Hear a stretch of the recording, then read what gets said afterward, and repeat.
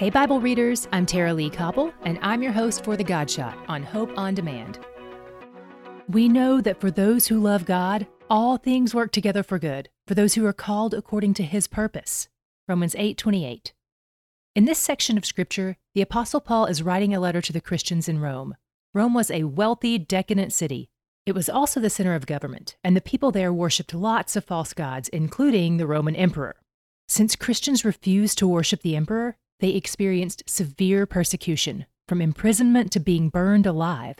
So Paul wrote words of encouragement to them, reminding them that God is at work even in these trials to bless His kids.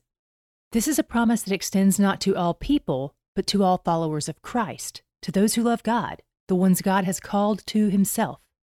So no matter whether your day is filled with the good, the bad, or the ugly, God will use it for His glory and your joy. After all, He's where the joy is. To hear more of The God Shot and other great podcasts, go to hopeondemand.com.